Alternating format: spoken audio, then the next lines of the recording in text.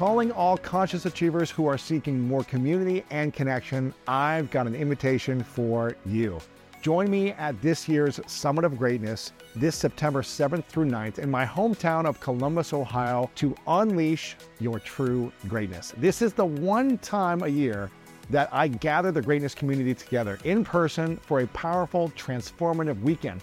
People come from all over the world, and you can expect to hear from inspiring speakers like Inky Johnson, Jaspreet Singh, Vanessa Van Edwards, Jen Sincero, and many more. You'll also be able to dance your heart out to live music, get your body moving with group workouts, and connect with others at our evening socials. So if you're ready to learn, heal, and grow alongside other incredible individuals in the greatness community, then you can learn more at lewishowes.com/summit2023. Make sure to grab your ticket, invite your friends, and I'll see you there.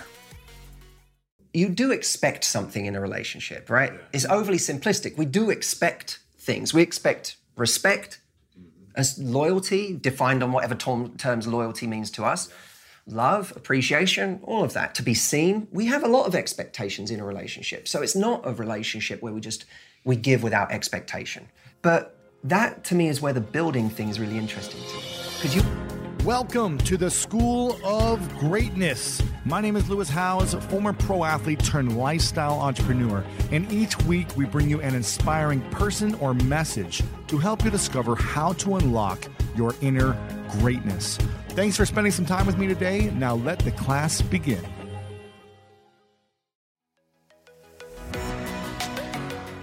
Welcome to today's special episode. Over the last 1,300 plus episodes, there have been so many impactful interviews that I've been lucky enough to have, and I always like to reflect on some of the most powerful. And this episode was one that resonated with most of you guys in the past, and I'm excited for the value it's going to bring you today as well. So I hope you enjoy today's episode.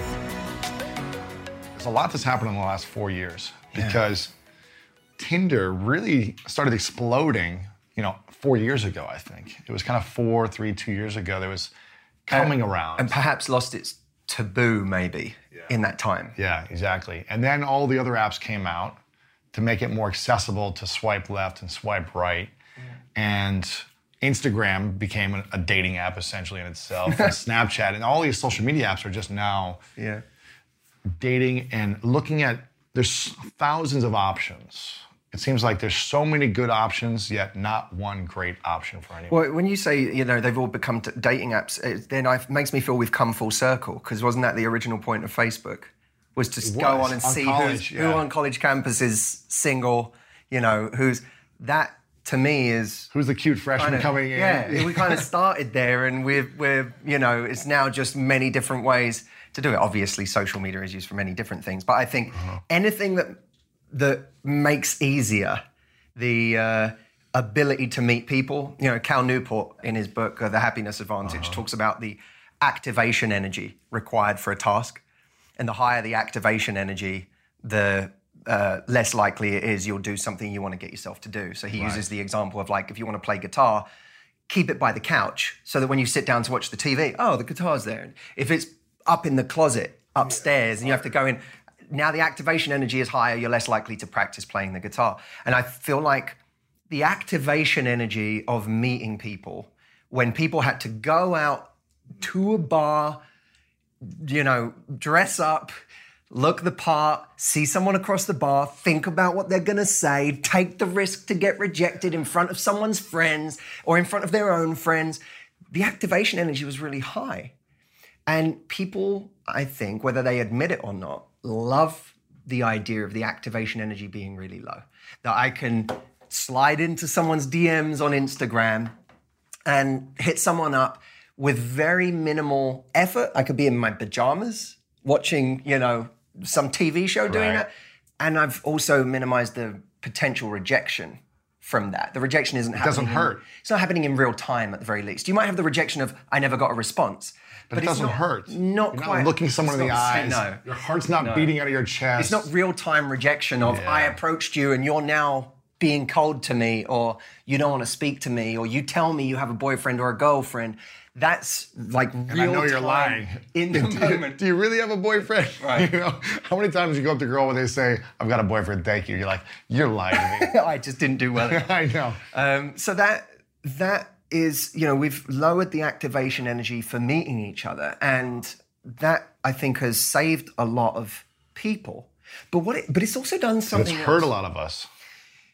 It's interrupted a little bit, maybe a lot, the story of attraction. You know, I thought about this recently, how if, let's say before any of this, there was a man who meets a woman when they're out in some social environment, they exchange numbers. He goes home and he has to call her, right? Now, that takes guts. I have to pick up the phone, I have to have a conversation. And, you know, already I'm kind of investing, if you know what I mean. Before I've even made the phone call, I'm investing because I'm thinking, what am I going to say? And how do I come across right? And how do I still my nerves? That's a form of investment, and we tend to value what we invest in. So I'm now already beginning to value this person more because I'm having to try at something. Because I met her, I got her number, exchanged information, and I'm thinking about the next step. And even just, by the way, the meeting someone out and exchanging numbers, there's a story already happening there. Yeah. It worked. I went over to someone and it worked. And there's a potential for something. Oh my God, yeah. She could have said no, and she didn't. And I knew, and I thought I was attracted to her, and I went over there, and I did the thing. She confirmed it. And it worked, and now I have a number, and this is a story that's happening. And you go home, you think about it, make the call. You tell your friends about it. Tell your friends, that's a form I of met this investment. girl. I met this girl. You got to hear about this girl. You got to see this girl. Adding to the story. Yeah. Now, you go on a date. On that date, you have a great time. Where am I going to take this person? What am I going to do? After the date, you go home and you might have to wait 3 days or 4 days till the next date with this person. And in those 3 or 4 days, you may not consider it work, but you are working for that person. Mm-hmm. There's a chasing that's going on in your mind. There's an investment that's going on in your mind, an imagination, the narrative that's happening. And that is all part of that kind of natural courtship that pulls us into the next stage of the interaction, whether it's date 2, date 3, date 4, exclusivity, moving in together, whatever it is. Now compare that with someone, you know, hits someone up, swipes, well, we got a match. Okay, there's like no activation energy to that, really. We got a match. Who are they? Okay, read their tagline. Loves, you know, dancing in the rain, whatever they, you know. Okay, yeah, well, yeah, so what's up? You all right? You know, you want to hang out? Then, you know, let's go for a quick drink. They get out together. He comes back or she comes back from a date to 5 more matches. Mm-hmm. Before he's even got time to process whether he had a good time and what was it about this person. There's already more options coming at someone. There's more, or at the very least, you can go home and explore more options from your bed that night after a date. So it's interrupting the circuitry. Which will give you more dopamine, which will give you more excitement. Yeah, you're getting attracted to the novelty again right now, not the depth of where this thing might now lead. Now, I'm not saying that that's insurmountable and that we're just all, this is not me painting a picture of doom and gloom about current dating. I do think there is a toxicity, there is a toxic element to modern day dating, but I'm not defeatist about that. Mm-hmm.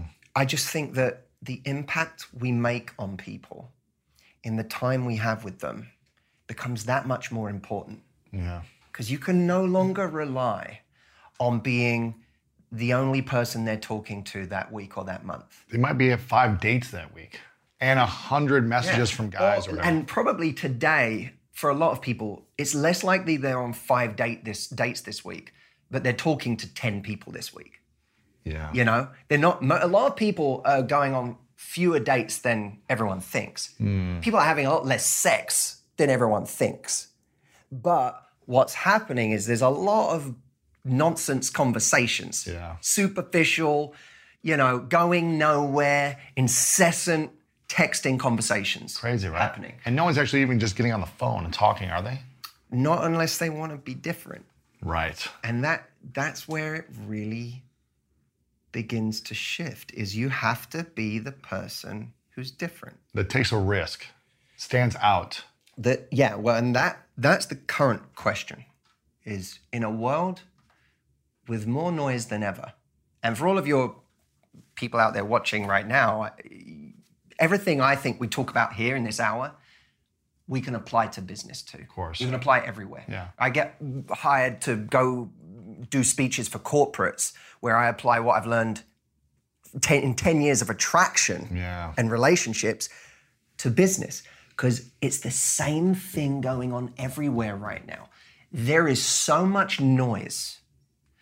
Everyone's talking, in business too, right? It used to be that you were, if you were a personal trainer, you were competing with the 5 personal trainers on your gym floor and maybe down the street at the other local gym. And those were the people that were your competition. Yeah. Now that everyone's a fitness trainer. Now anyone with an Instagram account and a 6-pack is your competition. Who's trying to sell their digital program or trying to convince people that they don't need to go to their local trainer, that I might be the other side of the world, but I've got something special for you, that you should do it with me. So the whole thing has opened up. And what that means is that you can no longer rely on just the scarcity of people to be special. I'm the only one in town. Yeah, even if you live in a small town, that someone's options are only limited to the radius they set their dating app to. That's it, right? 3 to If 5 I want to miles. expand it out by another state, I got a lot more options. Yeah. So we now can no longer rely on that. We have to have a voice that defines us. We have to have a voice that makes us different. You know from your business. How many podcasters keep joining every day? Thousands You no longer a day. can rely on having the market share simply because you're doing podcasting, right? You have to now be a voice that's different. Why are people only have so many hours in a week, right? This is a long form podcast. It's, the interview's an hour or so on. Why are people going to sit with their limited hours and listen to my hour instead of these other 6 or 10 top podcasters? Because we can't listen to them all. Right. So now your voice matters. Most people, I believe, who think they are evolved enough for a relationship are not. Right. And when do you know for you a should long be... time, by the way, I count myself in that category. Where Me too. thought I was... Me too, man. I really thought... There were times in my life where I really thought I was a great guy. Mm-hmm. It wasn't that I was ever a nasty person. I was never a mean person. I wasn't the great partner I thought I was. It's not like there are times in my life where I thought, God, I'd just be a great partner to someone. And I was not ready to be a great partner to someone, because I think the first time you really give yourself to something, really commit yourself to not just your own happiness and your own needs, because that's what most people talk about when they talk about a relationship, is their needs, their happiness, right? How good it feels to be in a relationship. It's about them.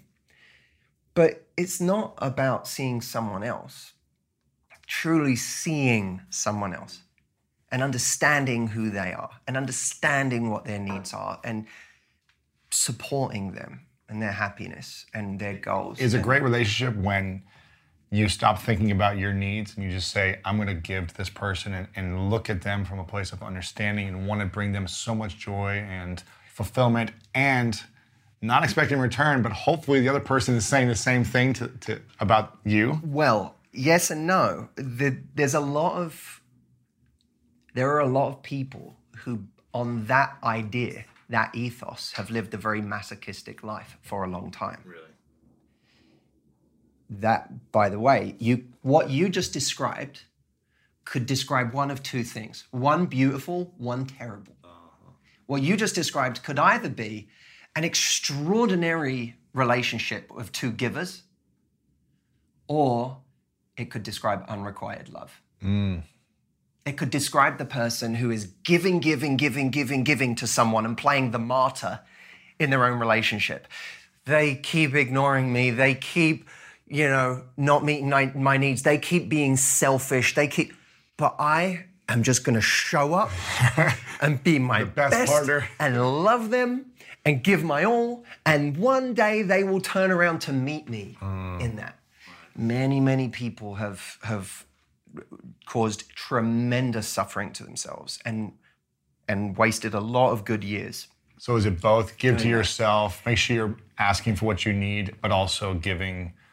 It's a combination of respecting what your core needs are. What do I need? Like when it really comes down to it, what's my standard for what I need? Now, how exactly someone meets that standard that's where the messiness of relationships comes in. Because you say, I want to be respected, and then someone does something and you go, I don't feel respected, but they go, but that doesn't mean a lack of respect to me. So now we have a whole conversation on the execution of a standard. Oh my gosh. And different definitions of what meets that standard. That's where the confusion comes in. And that's where we have to have some really loving, cooperative conversations to figure out, this is one of the hardest parts of a relationship. Am I being reasonable in asking for what I'm asking for? Or is this my insecurity speaking? Oh, wow. Which one is talking? And sometimes we're so close we don't even know. That's the danger. That's, by the way, I see one of the most valuable jobs I can do for people in my work is not to be a smarter voice than they are. Because people can be great. They can, when it comes to their friends or people around them or whatever, they can be very smart. But to be an objective voice outside of their drunken haze, because we're so close to something, we're not sober, and now we don't have logical answers to questions because we get to the point where we're arguing about something. I don't even know if I'm right. I don't know if the thing I'm saying is if I'm being the insecure one or if I'm being the reasonable one. And sometimes we leave a situation and we go, God, I was insecure. And sometimes we leave and we go, I can't believe I let someone convince me I was crazy. Right. They were the one that was doing the wrong thing and they convinced me that I was nuts. So how do we step out of that emotional feeling where we're feeling overwhelmed or disrespected or hurt or sad or like the relationship didn't meet an expectation or communication was off, and we're in it and we're communicating and we're both frustrated? How do you step out and look at it from a different point of view so that you just don't keep repeating that conversation over and over? I mean, and don't hurt it further. Yeah. I think we have to have a really healthy combination of always questioning ourselves and saying, where is this coming from for me? And would it really hurt me to compromise on this standard? Would it be the more loving thing to do to understand this about my partner? But in order to, that needs to be combined with a simultaneous respect for ourselves and what we need. And to, I think, go to a situation and say, okay, I want to be the most understanding, compassionate, loving partner I can be, who doesn't inhibit or limit my partner, who supports them, wants them to do great. But I also need to recognize that I need to be the person that is understanding of the needs of my partner and what they want. But at the same time, I need to be understanding of my partner's needs, but the context of me being super compassionate and understanding needs to be that that this is happening in a loving environment where my partner wants to be my teammate. Mm-hmm. If we're in a situation where our partner isn't showing empathy for us and isn't if you feel they're not trying to, that we're always coming to that side, that's a problem. That's tough. That's a problem. There should be I see where you're coming from as well, type of energy and communication, right? Exactly. Not just, I'm not getting what I want, you did this wrong. You need to feel you have a teammate. Yeah. And a lot of people feel like they're constantly being understanding, but they don't have a teammate on the other side. I'm constantly trying to grow and understand your position, but I don't feel the same from your side. That then becomes a problem. How do you have the conversation so that it switches or it becomes more of a equal partnership and teammate? If you feel like you're the only one being on the team, how do you get the other person? I think we need to communicate a lot about the spirit of the relationship. You know what I mean? Like Not keeping score. Yeah. Like pride is a very hard thing to give up in a relationship because we become competitive often very quickly when we feel threatened, when we feel vulnerable, when we feel our partner's done something to hurt us. Now how do I score a point? Or how do I? Right. And that's just once you get into that cycle, it's like it spirals. One person has to be prepared to break that cycle. I'm not going to do that game. And I do believe that we have to love the way we want to be loved. And we have to constantly educate our partner on what it is to love. Not from an arrogant place, but we're all, in a sense, both partners are always educating each other. By you do something I don't like, and if I have a loving, compassionate response to that, I'm also showing you what I want this to be in reverse. When I do something you don't like, Right. here's the response I want. I'm not attacking you. Not a game-playing response, not a, like if you see a partner, you're in the early stages of relationship and you feel your partner was really flirting with someone over there, having a conversation about something that made you feel uncomfortable, but from a loving place and from a kind place and from a place of, that made me feel, it hurt me to see that, and not, I'm going to blame you and I'm going to do this, I'm going to get angry, but that, that made me feel uncomfortable. Bringing an energy like that, most people aren't used to that in a relationship. We're not used to that standard of communication. We're used to doing something and then someone attacks us. Reacting. Yeah, exactly. So I think we're constantly educating.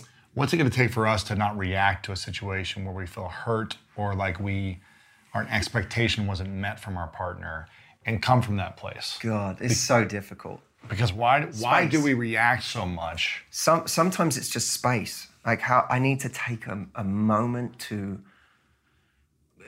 process something so that I can have a more evolved response. And not react. It's funny, I've been, the relationship I've been in, which is newer in the last 5 months, I want to talk about something right away and address it. She doesn't want to talk. She wants to have space so she doesn't react. Yeah. So she'll say like, I don't want to get angry at you. I don't want to yell at you. That's not the type of person I want to be. So I'd rather just not talk. And then I'm in limbo and I'm like, I just want to like resolve this thing. Let's at least communicate and then we can move on as opposed to holding on to something for half a day or a few hours. Yeah. Here's the thing, space is easy when you get a text you don't like. Or when you see something you don't like from afar and you're not going to see that person for a few hours or till tomorrow. Now you have space to go through, I'm angry, I'm really, really angry, I'm upset, I'm sad, I'm hurt, I feel rejected, I don't feel enough. You can kind of cycle through those and then have a couple of sensible conversations with people whose opinions you respect. You and I have done this. And be like, it's not that big a deal, take a break. Sit down and you go, okay, this thing, I'm feeling this and I'm hurt and I'm this and I'm that and I'm that. And you have a couple of smart voices, either that come from in here. Which is hard to do. Which is very hard to get that objectivity. Or that come, from just one or two people whose opinions you really respect, who aren't going to tell you what you want to hear. Yeah. Who aren't going to tell you, you're so right to feel that way. Get angry. You need someone who is brave enough and close enough to you and smart enough sometimes to recognize, I'm concerned that you're overreacting to this. And that this reaction is not going to serve you. Yeah. And that I think you need to bring this energy to the conversation.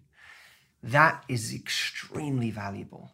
What's hard is when you get information in real time and you're with the person and you're in the same room and now you're dealing with trying to process and create that, okay, I'm trying to get to a more positive place here while being asked to communicate in real time.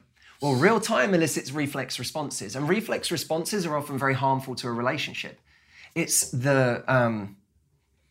reflex responses are often based on instinct. And instinct is very, very dangerous. False instinct. We're so often told, trust your instincts. And that's just not often great advice. If you're not emotionally intelligent and if you're jealous all the time, then having a jealous instinct isn't necessarily the best thing. But some of these instincts are kind of hardwired, right? What we're doing with a lot of our better nature is overcoming certain programming that we have. In a riptide, you get pulled out to sea. Your instinct tells you in that moment to swim back to shore against the current. Mm-hmm. Ignore the riptide. I just need to get back to shore. Which is stronger, you or the current? The current.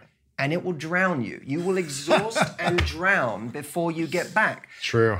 So until it washes you to shore, just like... Right. So in that moment, fighting harder won't save you. Thinking clearer will. And thinking more clearly means I need to swim sideways. I need to swim parallel.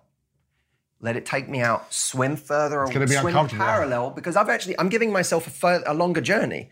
But then when I'm out of the current, then I can swim back to shore. Yeah, that's true. Now instinct won't get you to do that, because that requires thinking clearly. Instinct will drown you in that moment.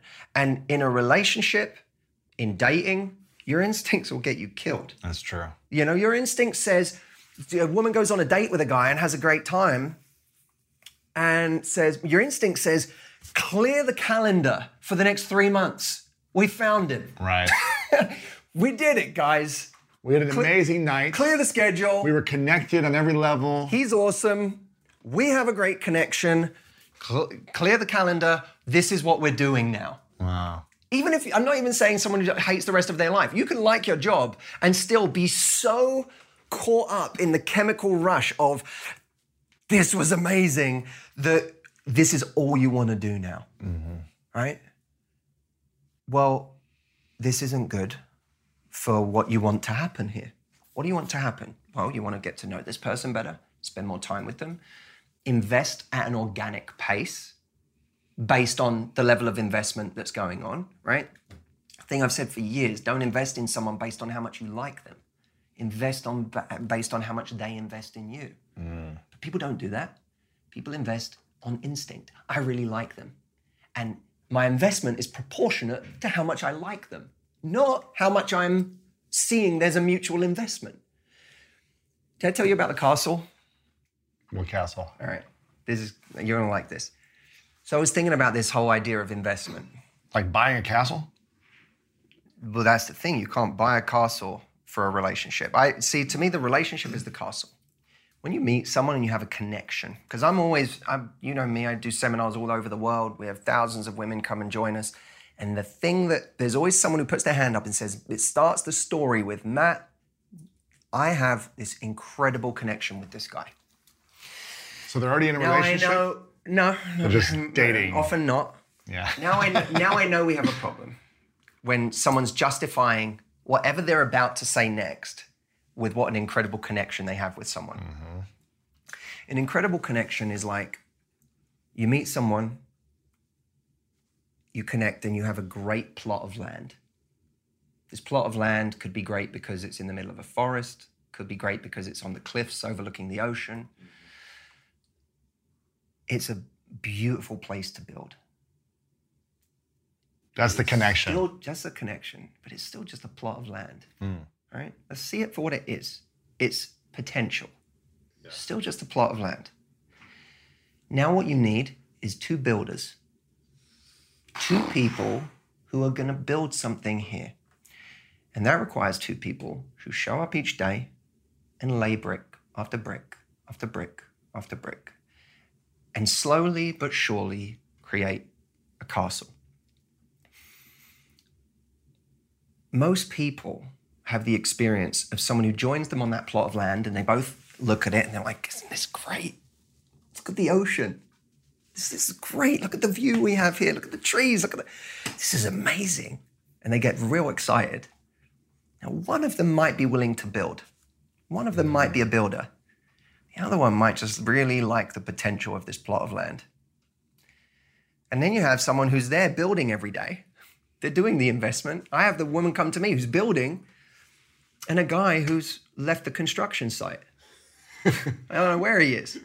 He's at home, he's binge watching his favorite show, he's looking at another plot of land, you know? And then 3 weeks later, he calls in and says, he sends a text to her after 3 weeks of ghosting her or just disappearing or just patchy communication and says, thinking of you.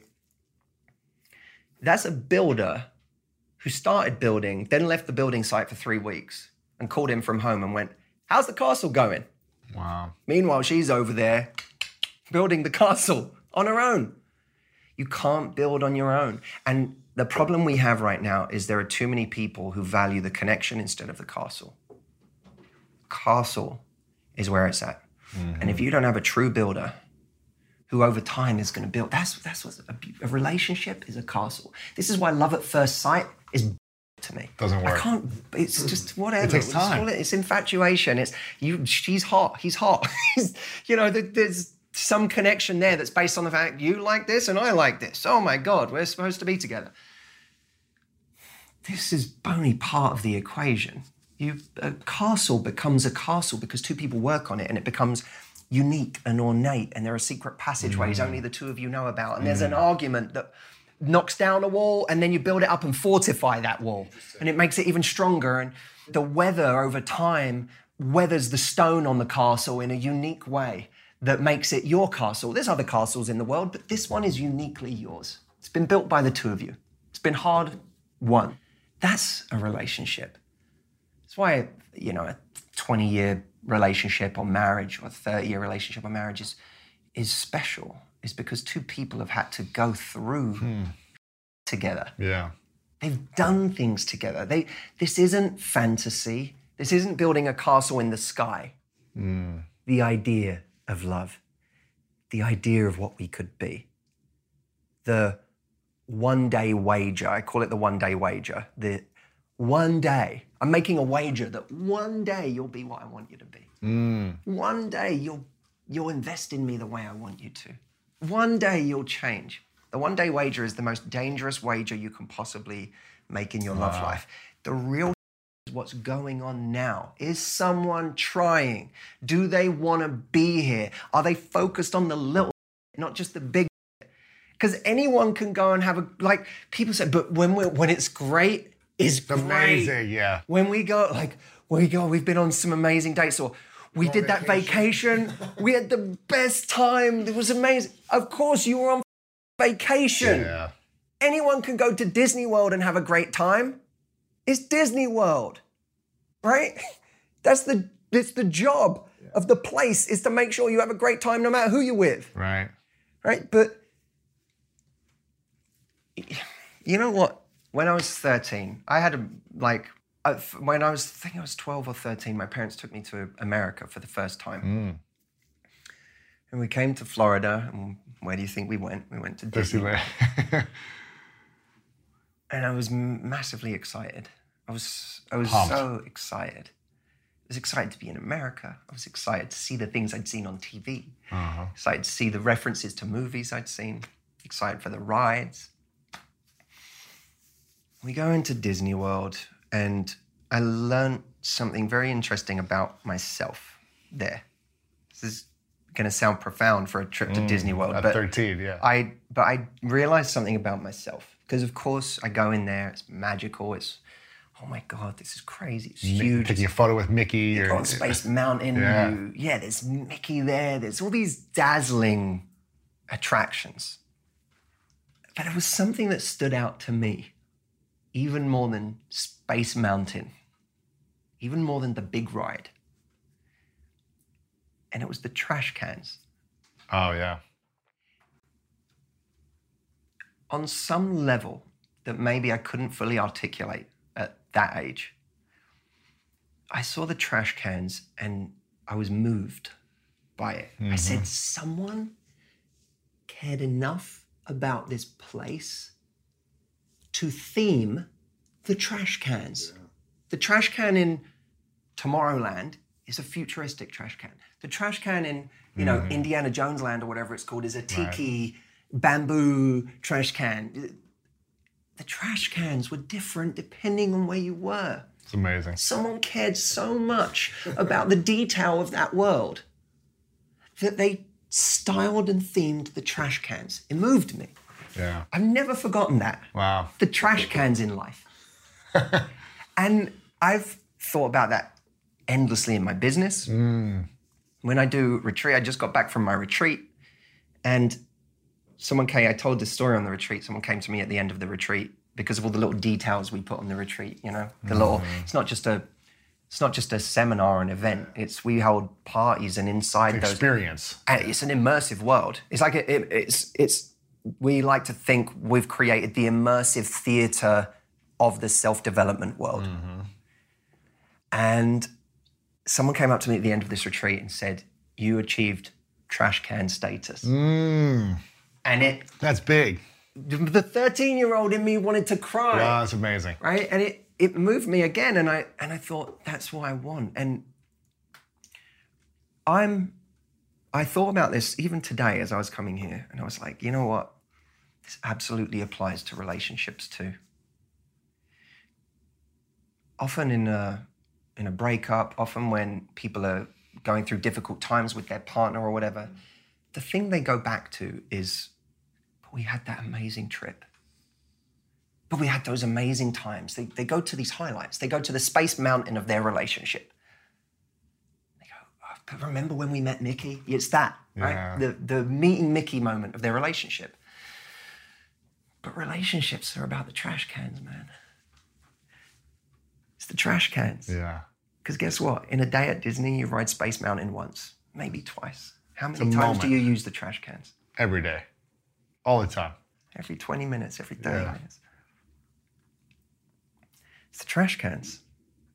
And what will define your relationship is the trash cans, not Space Mountain. The lower moments. The messy moments. That are barely noticeable. The moments, the micro attractions. The moment where we do something sweet, where we think of our partner when we didn't need to, and we worry about the day they had, or support them, or even just support them silently or in private, you know, or support them by what we don't bring to them. Or it's the detail.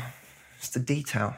And that's what's going to determine how great your life is. And my concern is, and we've all been there, my concern is the number of people out there who are staying in the wrong thing because of the Space Mountain of the relationship. The few moments that were magical. Or they're spending too much time grieving the loss of the wrong thing because all they remember is Space Mountain. Interesting. But they don't think of how trash cans were. And the trash cans, that's the stuff. That's the day to day. Yeah. How good was it day to day? This is the difference between being in love and being happy. What is the difference between love and happiness? You can be in love and be really unhappy. Be suffering inside and be in love. You can be in love and be having a relationship that's causing you constant anxiety, constant heartache, constant pain, feeling overlooked, not feeling important. You can be in love and all of those things still be true. How crazy is that? We think that love is this thing where it's like, it's rational, like I'm going to be in love with this person who brings me joy. Not true. And we need to start worrying more about happiness. Because if someone isn't building with you, if someone isn't committing to actually building the castle with you, that's the quality of your life. Yeah. Not how in love you are. You might love certain things about them. You might have loved the date you went on. You might have loved the Space Mountain or certain characteristics they the had. sex was incredible. How charming they were, how charismatic, how whatever. It didn't, but maybe it doesn't mean that you're happy day to day. It's a big difference, right? When do you know, I love this analogy, and it made me want to ask you about when do you know you're ready for a committed, intimate relationship? When do you know you're ready for it, as opposed to you just feel alone and you want to have someone in your life? I guess when you're ready to build. When you're ready to build. When it's not you're going there because the fantasy of it all is exciting to you. But when you're actually ready to build. And And that doesn't mean that you're not looking. See, the castle analogy is cool because when we were talking earlier about this idea of giving without expectation, well, you do expect something in a relationship, right? Yeah. It's overly simplistic. We do expect things. We expect respect, as loyalty, defined on whatever terms loyalty means to us, love, appreciation, all of that, to be seen. We have a lot of expectations in a relationship. So it's not a relationship where we give without expectation. But that, to me, is where the building thing is really interesting to me. Because you want to work hard as a builder in your relationship, but you want someone else who's building too, right? That's where the expectation comes in. I'm gonna work hard to build this thing. And I'm going to build it at a really high standard. I'm not going to look at your work and go, well, if you missed out some of the grouting there, then I'm going to, skip it on my end. No, this is my standard. Yeah. I'm going to build to a really high standard. What if the person you've been with for a year isn't building to your standard? That's a conversation. That's a real conversation. Like, here's what I need. Here's the kind of relationship I want to have. When do you start to just say, well, it's okay if they do half the job that I do? Is the job they're doing half one you really need them to do well, or is it one that can be done half?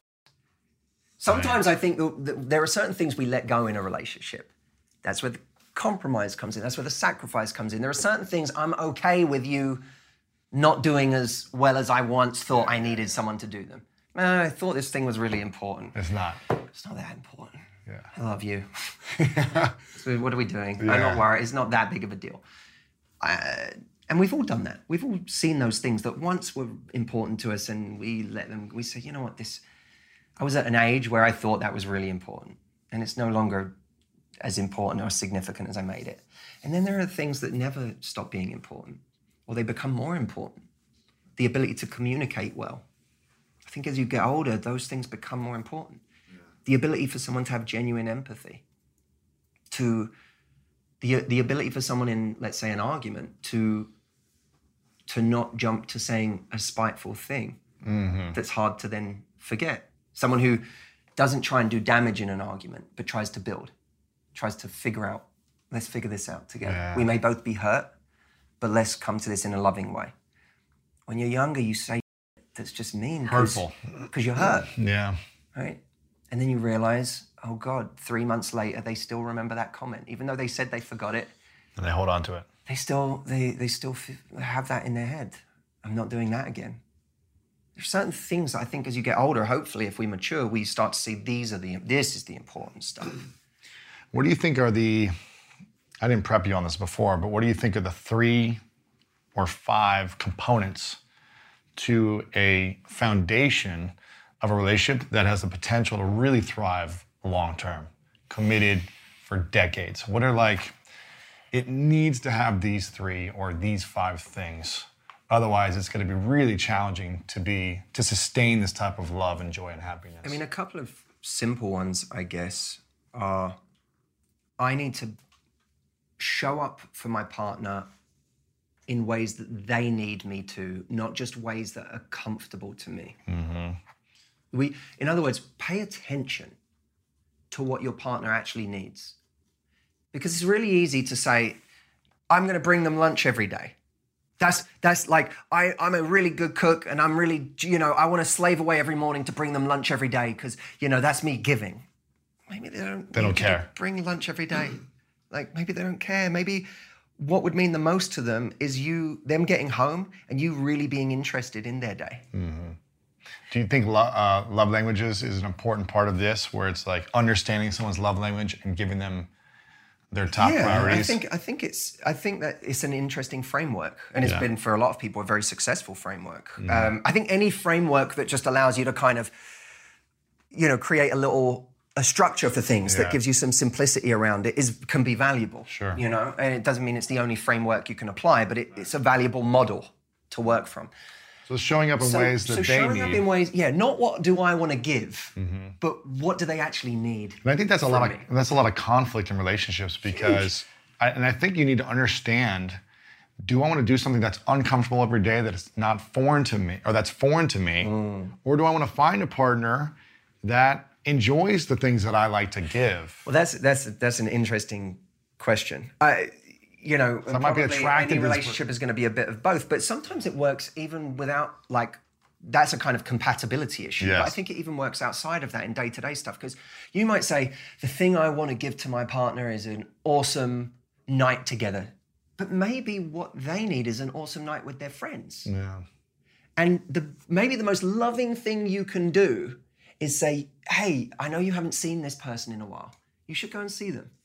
I know that relationship is important to you. Mm-hmm. You should go and hang out with your mum tonight. Or recognizing not what's easy for me to give, but what might be less comfortable for me to give, but is actually what would mean the world to them. Yeah. And I think if you really want to make yourself irreplaceable to someone, it's recognizing that. Because no one else is going to do that for them. I mean, you know what I mean? Like some maybe, but it's really rare to find someone who is willing to do that for you. Mm-hmm. Okay, so that's number one. The second thing is to work on yourself. Yep. And to say, I'm responsible for me. My partner isn't responsible for me. I need to do the work to be the most loving, confident person I can be in this world. What are the fulfilled, has their own purpose, has things that drive them. That to me is very, very important. What's the first thing people should do to do work on themselves? Because you threw a few things out there, but what's like... I mean, firstly, do you have... Maybe here's an interesting question you can ask yourself.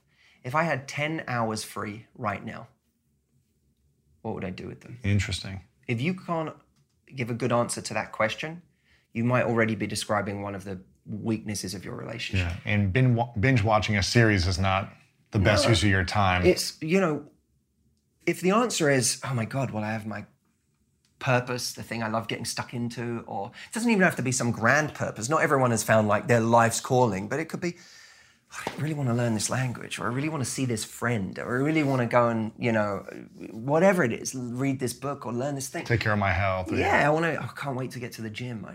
If you should be able to answer the question of, my partner cancelled on me today, what would I do with that day now? And if you can't, then you begin to describe the person who's sitting there waiting for their partner to text them, waiting for their partner to make them feel good enough. And that's not attractive. It's not, and it's not fair to our partners. It's a lot of pressure. It's a lot of pressure. And by the way, people put a lot of pressure on their partners by expecting their partner to put a Band-Aid on all sorts of things for them. You know, if they're feeling like, there's a lot of rhetoric about vulnerability right now. Now, I think vulnerability is huge. I think the work that people like Brene Brown are doing and so on is huge. Right. It's massively important. Vulnerability is absolutely an act of courage, and we should encourage it more, both sexes, all the time. But vulnerability is something's making me insecure, and I'm going to share it with you because you're my partner and I love you and I tell you things, right? But you don't want to do that every day, right? It goes beyond vulnerability if an hour from now I tell you, oh God, I'm feeling insecure again. And then an hour from now you go, that thing's affecting me again. And tonight, because now, in a way, what we're doing is instead of sharing, we're dumping. I'm asking you now to fix it for me, to put a Band-Aid on it for me. Make me feel better, yeah. Of course, it's part of our part. A loving partner will support you and will do everything in their power to make you feel loved and to make you feel safe and to make you feel secure. And it's absolutely true that sometimes what we're feeling as insecurity is because our partner isn't doing their job in those things. That's true. They're not building. They're not building. They're doing things that are proactively making us feel insecure. There's minor betrayals, minor neglects, all of that. But sometimes we have to say, okay, what part of this am I responsible for?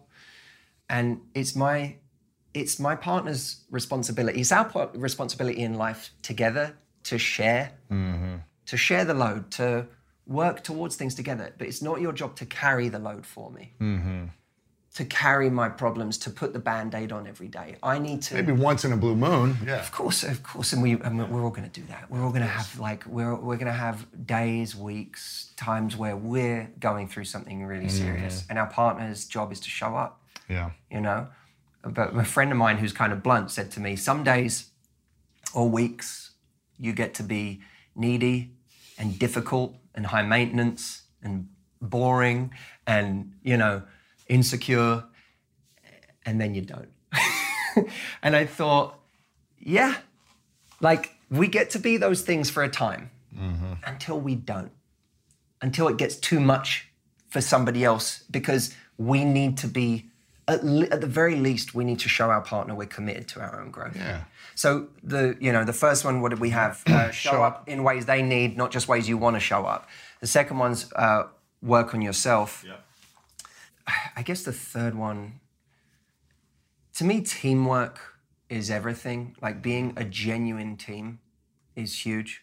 Really looking at each other as teammates, as opposed to you're there to meet my needs or I'm competing with you in some way. Man, I've done that before. Like we're an actual team. I saw, one of the things I loved most about Chris Rock's recent stand-up, Tambourine. I haven't seen it yet. Such a genius name. The whole concept is about the idea that he couldn't, in his last marriage, play the tambourine. He couldn't play the backup instrument, right? Right. And I thought it was such a great metaphor.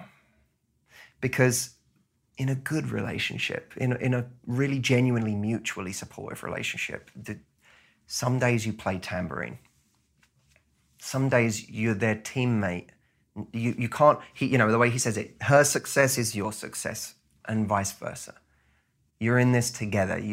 And some days that person's the lead and you're on tambourine. And a lot of people have never learned how to play tambourine. There's the other thing, I don't remember where it comes from, but every relationship has a flower and a gardener, right? Most people don't want to be in a relationship where they're always the gardener. And they want to be never the flower, right? Blooming all the time. Yes, and sometimes you have to be the gardener, no matter how long you've played the flower, right? Right. You and I have played flowers a lot in our lives, right? Sure. We've been used to having a leader role and having these kind of big lives and big worlds and whatever. And then you go to a relationship and the relationship doesn't give a You know what I mean? About you. No. Yeah. I don't care About you that wanting to be a flower. that you're the flower out there in the world. Sometimes in our relationship, you have to be the gardener. Sometimes you've got to play tambourine, even if to everyone else, you are the constant flower. Right? Movie reference, constant gardener. Well, you can't you can't be the constant flower. Right? You might be in your business in some way, but in a relationship it's different. You can't. Now you're coming as two equals. And so it's so much of it's checking your own ego and being like, I'm in this to be with you as a teammate. Not this or this. This. When do you know you found your match for life or your potential match for life? So you think this could be the match? By the way, these are much harder questions than the first interview we did together. I know. Is it when you see these three things after a period of time and you feel convinced that the bricks are being laid equally in a certain way? Yeah. Like when do you say, I'm ready to be committed all in? I think there are four stages to a relationship. Okay. Stage one. Stage one is admiration. That's when you don't have a relationship with this person. You admire, attracted I look at you and I'm like, this person's hot. They have something about them. I like their qualities. I like their energy. They have a good potential. Yeah. Okay. And by the way, that doesn't even mean they have good potential for you right now. It just means this is a person of high potential in some way. You admire them, yeah. The second stage is connection. And you could, I think in a sense, connection and chemistry are both relevant to this stage.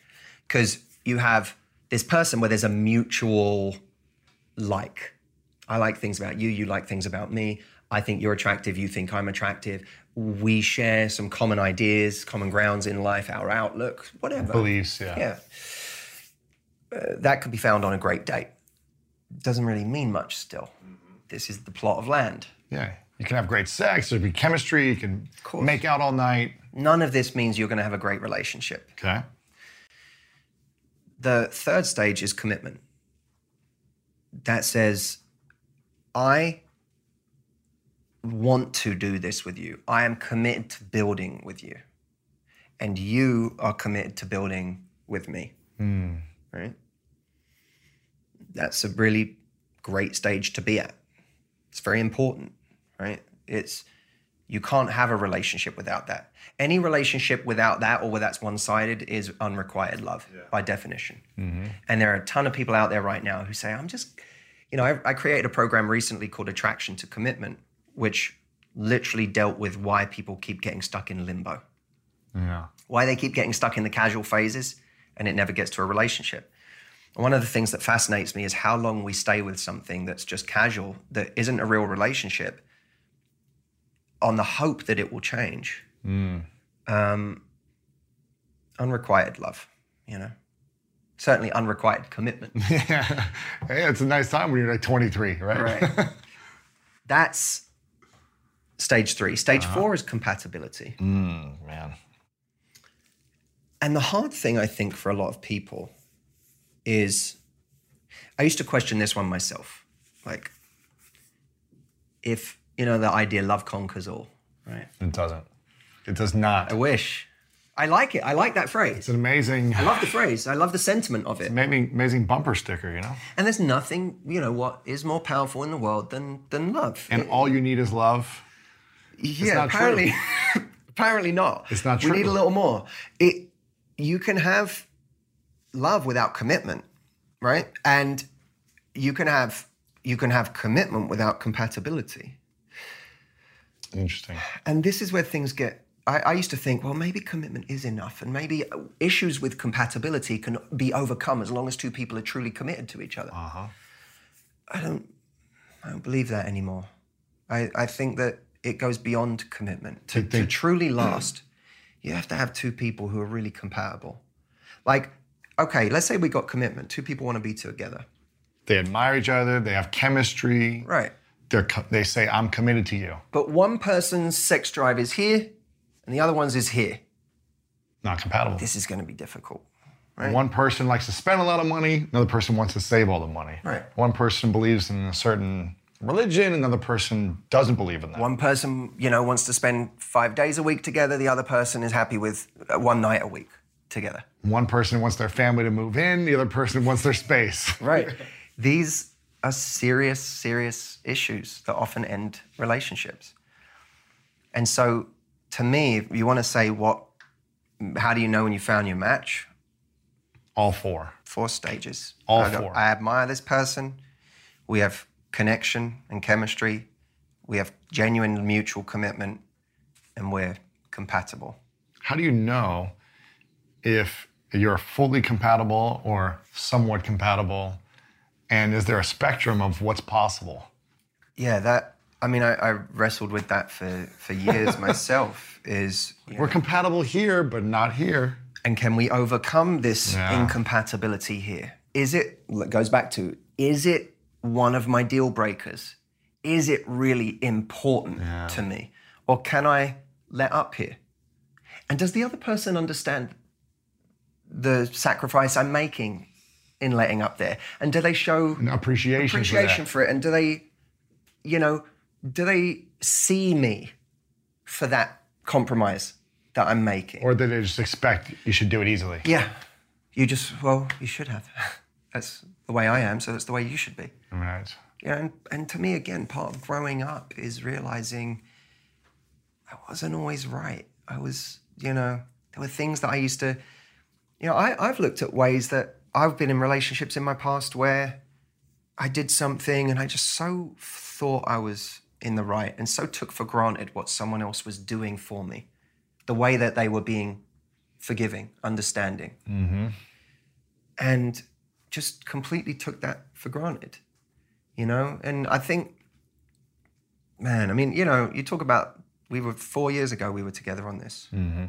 What's the biggest difference in my life? Being humbled. How so? Oh, God, in so many ways. In so many ways. Thinking you had it figured out in one way, but realizing that there was a lot of growth still. Thinking you wouldn't experience this kind of pain or worry or anxiety or fear. And then, it turns out I can feel that too. And those people who used to that I used to hear using the word anxiety, who I used to think, why is everyone fucking talking about anxiety? And now what is wrong with everyone? Oh, Yeah. the ways that you realize you're more vulnerable than you thought, that mistakes you thought you'd never make, you make. You make, yeah. You said where everyone else's mistakes. Oh, man. And then you make them. Things that were going well for you for a long time and then all of a sudden didn't go as well and you thought they were just always going to go well. All sorts of things. You go, man. And that to me is what, as you get older, you hopefully, you know, Socrates said the mark of an educated man is someone who has some awareness of how little they know. Mm-hmm. And hopefully, and every year I realize how little I know. Yeah. More and more, I realize how much I don't know.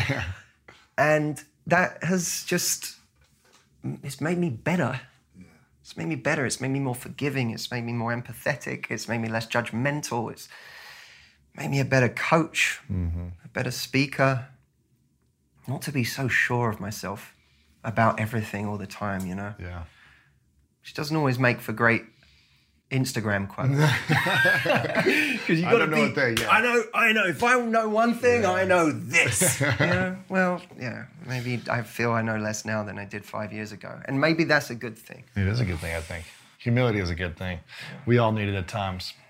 I'm curious, for all the women who come to your retreats, who are suffering, they deeply want this love, this connection, this compatibility, commitment. They want all these things that we're talking about.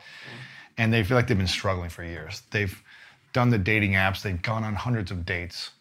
For all the people at your retreats or the women who are watching or listening at home that just want to find their match, their partner, what's the first step they can take to start getting out of the weeds of like failure after failure and start seeing some progress to greater potential matches? Or a couple of things. I mean, firstly, there's a guy called John Kay who wrote a book called Obliquity. And the whole idea of the book was obliquity is when you reach goals through indirect means. So if you take building a business, you're far more like, if your goal is to make money, instead of focusing on making money, focus on all the things that provide value to people. Yeah. Because the making money part will be the byproduct. Right. If you focus on, I need to get rich, I need to get rich, I need to get rich, you're probably not going to do the things that are going to get you rich. Right. Because what makes you financially wealthy? The relationships you take time to build, that often for a long time. You don't ask for anything, you don't even care to, you're just building, you know, the products that you create for no reason, then you just think that they're great or that you think they have value or whatever the service that you provide people. It's not, what's the quickest way for me to make money? Most people like that don't get rich. Right. In a relationship, there's all these things that build a relationship that really have that don't feel like they have anything to do with a relationship. Like, who would say knowing what you would do with the next 10 hours of your life, if it was free, is actually going to be a huge determinant of the health of your relationship? It's like one's over here and one's over here. Right. Shouldn't we be talking about how to have better sex? Yeah. Shouldn't we be talking about how to communicate well with my partner? No, we're talking about you being an independently attractive, purpose-driven, independent person who is attractive just to watch from afar because of the life you lead. That's going to lead to a much better relationship. By the way, even that will lead to better sex. Yeah. Because your partner looks at you and is like, they're more attracted. This is a person. Yeah. This isn't just an extension of me. Yeah. This is a person. So it's the indirect things that contribute. And so let's now take that to the single place. I'm single. What do I do next? Understand and study, and this is a big part of what I do in my work. So I'd encourage people to come check that out. Study the things that contribute to getting you a relationship that often have nothing to do with getting a relationship. The things you do with your spare time. If I want to learn yoga, do I do it on my own at home with a YouTube video? Learning yoga, by the way, on its own could be a good thing just because it makes you more interesting, you have more to talk about, you feel confident in yourself, all of that. But okay, now let me do a more sociable version of that. Let me go and do a class where I might actually have the chance of meeting other people. Maybe they're not men, maybe they're other single women, but other single women are useful too. Another indirect variable, because you have more single friends or more fun friends, more charismatic friends, friends who come knocking at your door going, hey, we're going out. get out of your god pajamas. We're going out, right? That person is going to be great for your love life. Makes you more desirable, have more value. And makes you leave the house. Yeah. Instead of staying in every weekend, makes you leave and go to places where people are. The books you read, who would say the books you read have anything to do with your relationship? But they do on a date when you have to talk about. Absolutely. Right? So there's all these factors. Now, the reason I'm saying that, because of course there are direct factors, but look, my programs in my company, which by the way, people can go to howtogettheguy.com to go and find all of these. But the programs I have there are about very direct things like how to flirt, strategies, how to meet someone, how to do this, how to do that. But that's one piece of it, right? I encourage people to do all those indirect things. And then someone can't say, I'm just sick of going out. I give up. On what? On what? Yeah. Like someone said that to me in a seminar. I said, I just feel like giving up. Tell me what. On yourself, on life? What are you giving up on? I want to hear this. Tell me, what are you giving up on? Well, meeting people? Meeting people? Would you not meet people? If someone said you could never find the love of your life, that's off the table. Would you really stop meeting people? Yeah. Your need for a human interaction would disappear? I don't think so. You'd stop flirting with people? That's part of your character. Being flirtatious is a part of who we are at times. Yeah. So why would we lose that? Being sexual, would you really lose that? You're going to stop being sexual just because the end result isn't coming? I don't buy it. You'd stop doing hobbies. You'd stop getting out there. All the things that you have to get rid of to say, I'm done with relationships are things that would absolutely erode your life, even if you take the relationship out of the equation. Yeah. So I think people have to, I understand, I know there is a terrific level of like dating burnout right now. And if you're out there feeling that right now, I urge you to think about this differently and to say, I don't have to constantly have it in my mind. I'm trying to meet someone, I'm trying to meet someone, I'm trying to meet someone. That game gets boring. And now when you go on a date and it doesn't go anywhere, you're a failure. And you're exhausted, yeah. God, I'm done. See it as life. This isn't dating. It's life. It's meeting people. Mm-hmm. It's experiencing a great conversation, having a fun moment of interaction, of flirtation, doing things you want to do anyway, doing hobbies you want to do anyway, because they'll enrich your experience of life. All of those things are really important. You don't have to call it dating. Just go live.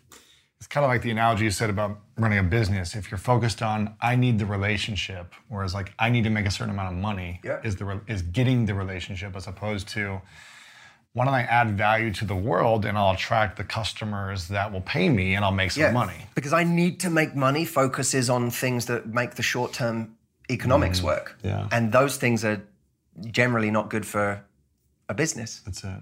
Right? Same in love. I want to ask you a couple final questions. This just came to me. I don't think I've ever asked anyone this, but since you're the love guy, I'm going to go there. Typically, I would ask the 3 truths question, which is, what are your 3 truths if it was the last day of your life? But I'm going to ask you a different spin on this. Imagine it's the last day of your life, and you've been in a committed, compatible, loving relationship with the woman of your dreams for the last 30, 40, 50, whatever years. And you've been a part of this journey and experience where you've built this incredible castle with all of its dents and wears and tears and love and magic and unicorns and everything. And it's your last day. And you've got the lights are gonna go off and you're not gonna be on this world anymore. And your partner has a few more years to live. She's gonna live a little longer than you. And you get to write 3 things, a love letter to your partner. Right. About the 3 things you loved about her the most, that brought you the most joy, the most incredible life from this relationship that you built together.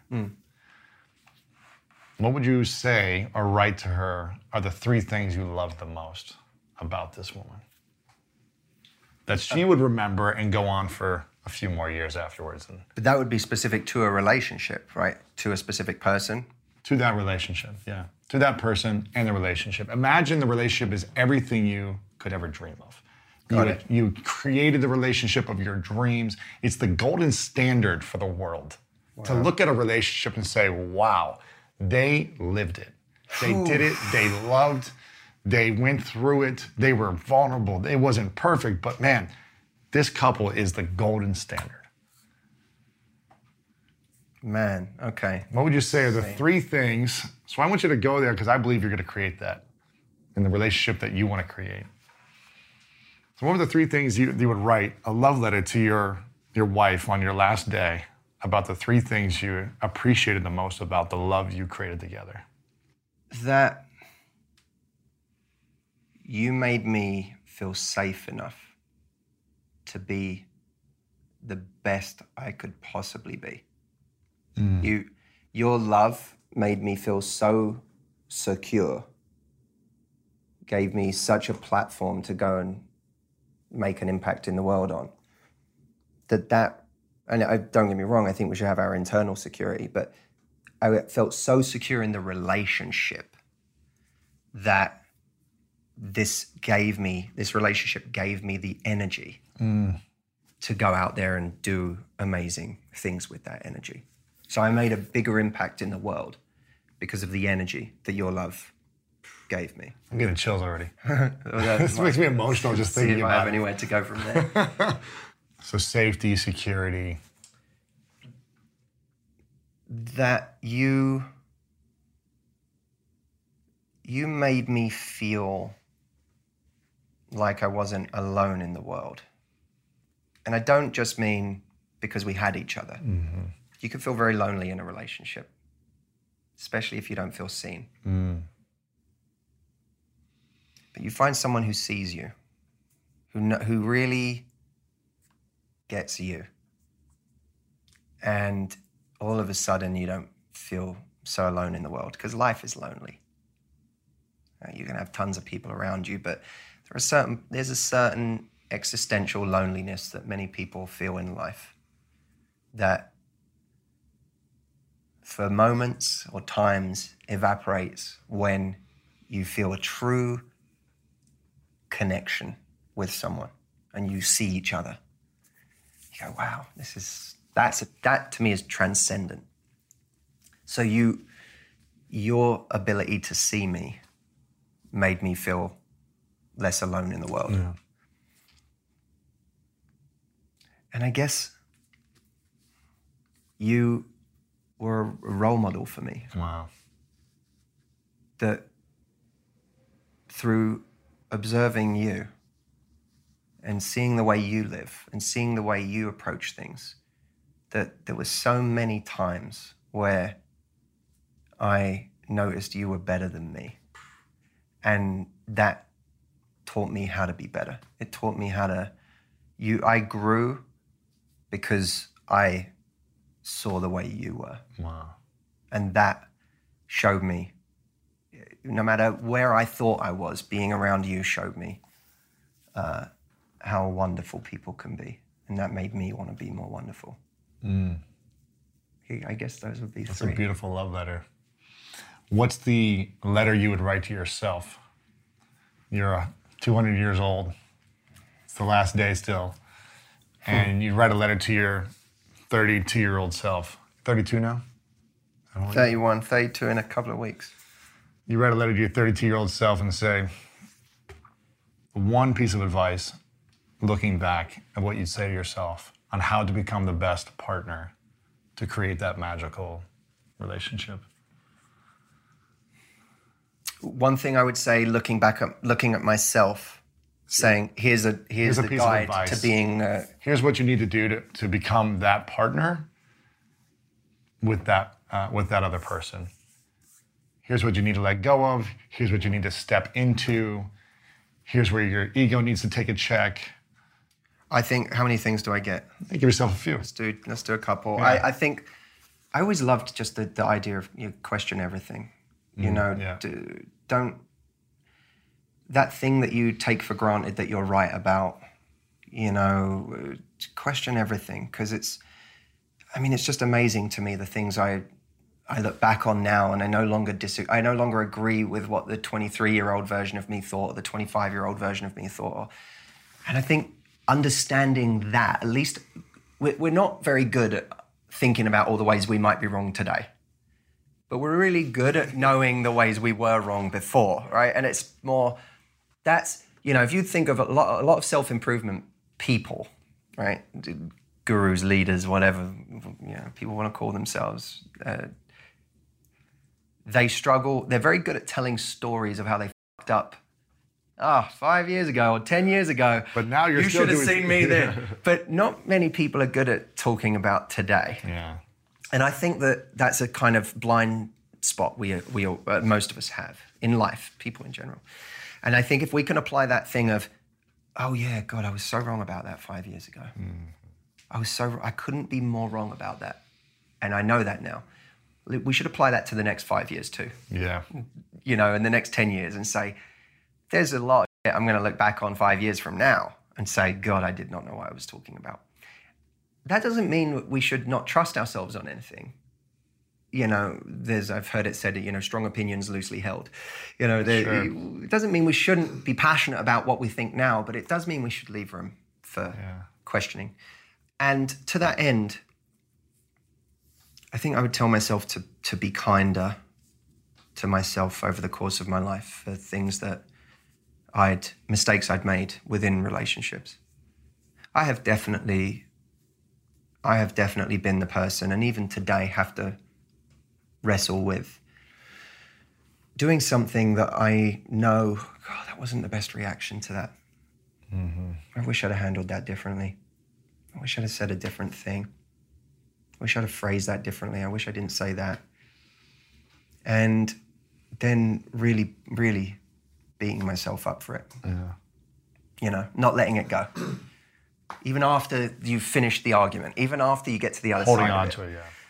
Continuing to berate yourself for it. And the shame about that is that it lacks humanity. It makes us forget that we're human and that we don't get everything right. And the only way we're going to get more right is by making certain mistakes and learning from them. It's true. And it also stops us from being effective, because that energy that we're putting into berating ourselves is actually stopping us from doing the very things that would move everything forward from that mistake. Mm-hmm. It doesn't make relationships better. Mistakes actually make relationships better very often. Because you learn, or hopefully you'll learn. You learn. Those things, they really can transform, mistakes can transform relationships, but not if you sit there consistently dwelling on them. They make relationships better if you can improve from them and move on and be the thing you want to be now. So I think I would tell myself to be kinder to myself for mistakes. Yeah. And to not obsess over things I should have said or done differently. You know what, to that end, we should, halfway through this interview, I kept losing my train of thought. And probably you were going to edit that out to be kind to me, because don't beat yourself up over it. Give people the real. Yeah. Matthew Hussey's really eloquent. Oh, look at the way he could string a thought together. Well, I lost my train of thought 3 or 4 times. I don't know what happened. I couldn't think of the thing I was going to say next. I kept blanking. Mm-hmm. Okay. Show people that. That's inspiring. Yeah. Oh, if Matthew Hussey can be in the middle of an interview and just go completely blank and not know what the was saying, then what am I worried about? Yeah. That's more interesting. And that's a real relationship. Yeah. A real relationship. That's the real stuff. That's the stuff we're not seeing when we see other people's relationships and everything. The highlight reels. Great and everything. No, let's if we want to change our world, forget the world for a moment, because it always seems a bit grandiose when we talk about changing the world, but changing our world. Let's bring in the real, because that genuinely changes things. You know what makes relationships better? True realness, vulnerability, people living their truth, people being more real, being more upfront, more direct. You know what makes you more attractive on a date? Being more real. Mm-hmm. not going there. People worry about their hair and is this all right? Tell a real story on the date. Yeah. That's what's you want to talk about deep attraction, not surface level. Surface level is in 2D on Instagram. Deep attraction, the kind of attraction that gets relationships, comes from real stories, real shared experiences. And if you do want to change other people's worlds, as you know, because you're so good at it, it's bring people the real. Yeah. Because that's more inspiring than the guy who sits there and does great for an hour and always knows exactly what he's going to say. The perfect person, yes. Yeah. It's not as interesting. I love this, man. Those are good insights for you. Hopefully that's helpful for your life, reflecting on that. Yeah, you asked a hell of a question.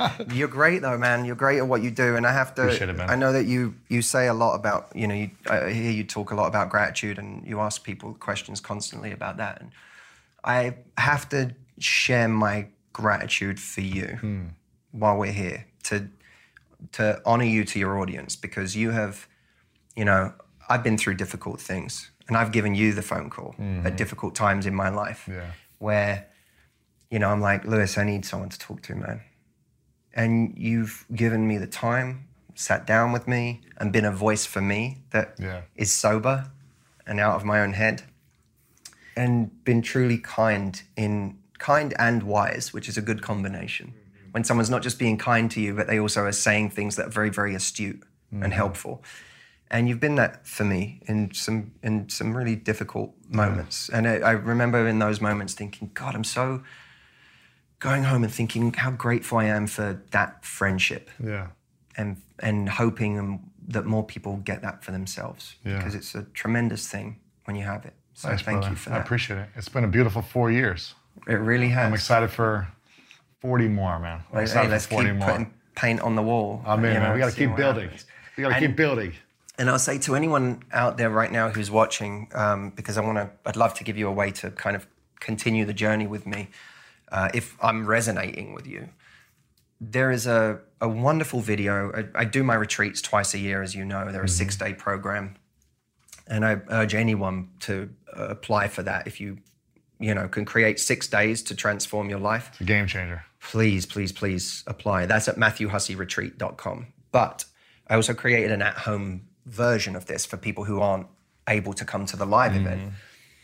And you can obviously go and do that program, and I would encourage you to do it. But what I've done is taken a training piece from that, and I'm giving it away as a gift. And I literally bring a woman on stage, this beautiful, gorgeous soul, Alexandria. I bring her on stage, and we really transform her perspective and her confidence in a kind of very relatively short space of time. And people can see what's possible for themselves in their confidence by watching this video and by watching the process that I take her through. Where can I get that? That's at getmattssecret.com, Matt with 2 T's, getmattssecret.com. Just go there, put in your email address. You can download. You can be watching it immediately, 5 minutes from now. But it's very, very powerful. And for anyone who's like, oh no, I wanted more of this, you can go and get more there. Yeah, and subscribe to you on YouTube, because I watch your videos and I'm not a girl. They're for women, but I'm like, I learned so much as a man being in a relationship. When I was single, I would watch them, and I was just learning so much. So it doesn't matter who you are. I look forward to every Sunday to getting your email for the videos. Thank you. So make sure you guys subscribe there. Matthew Hussey on Instagram, Facebook, YouTube, and getmattssecret.com. Final question for you before I ask it. I got to acknowledge you, man, for constantly being a powerful voice in the world for so many women who are suffering. You mostly work with women, and there's a lot of women, I think, who are just suffering because they don't know how to get out of their own way.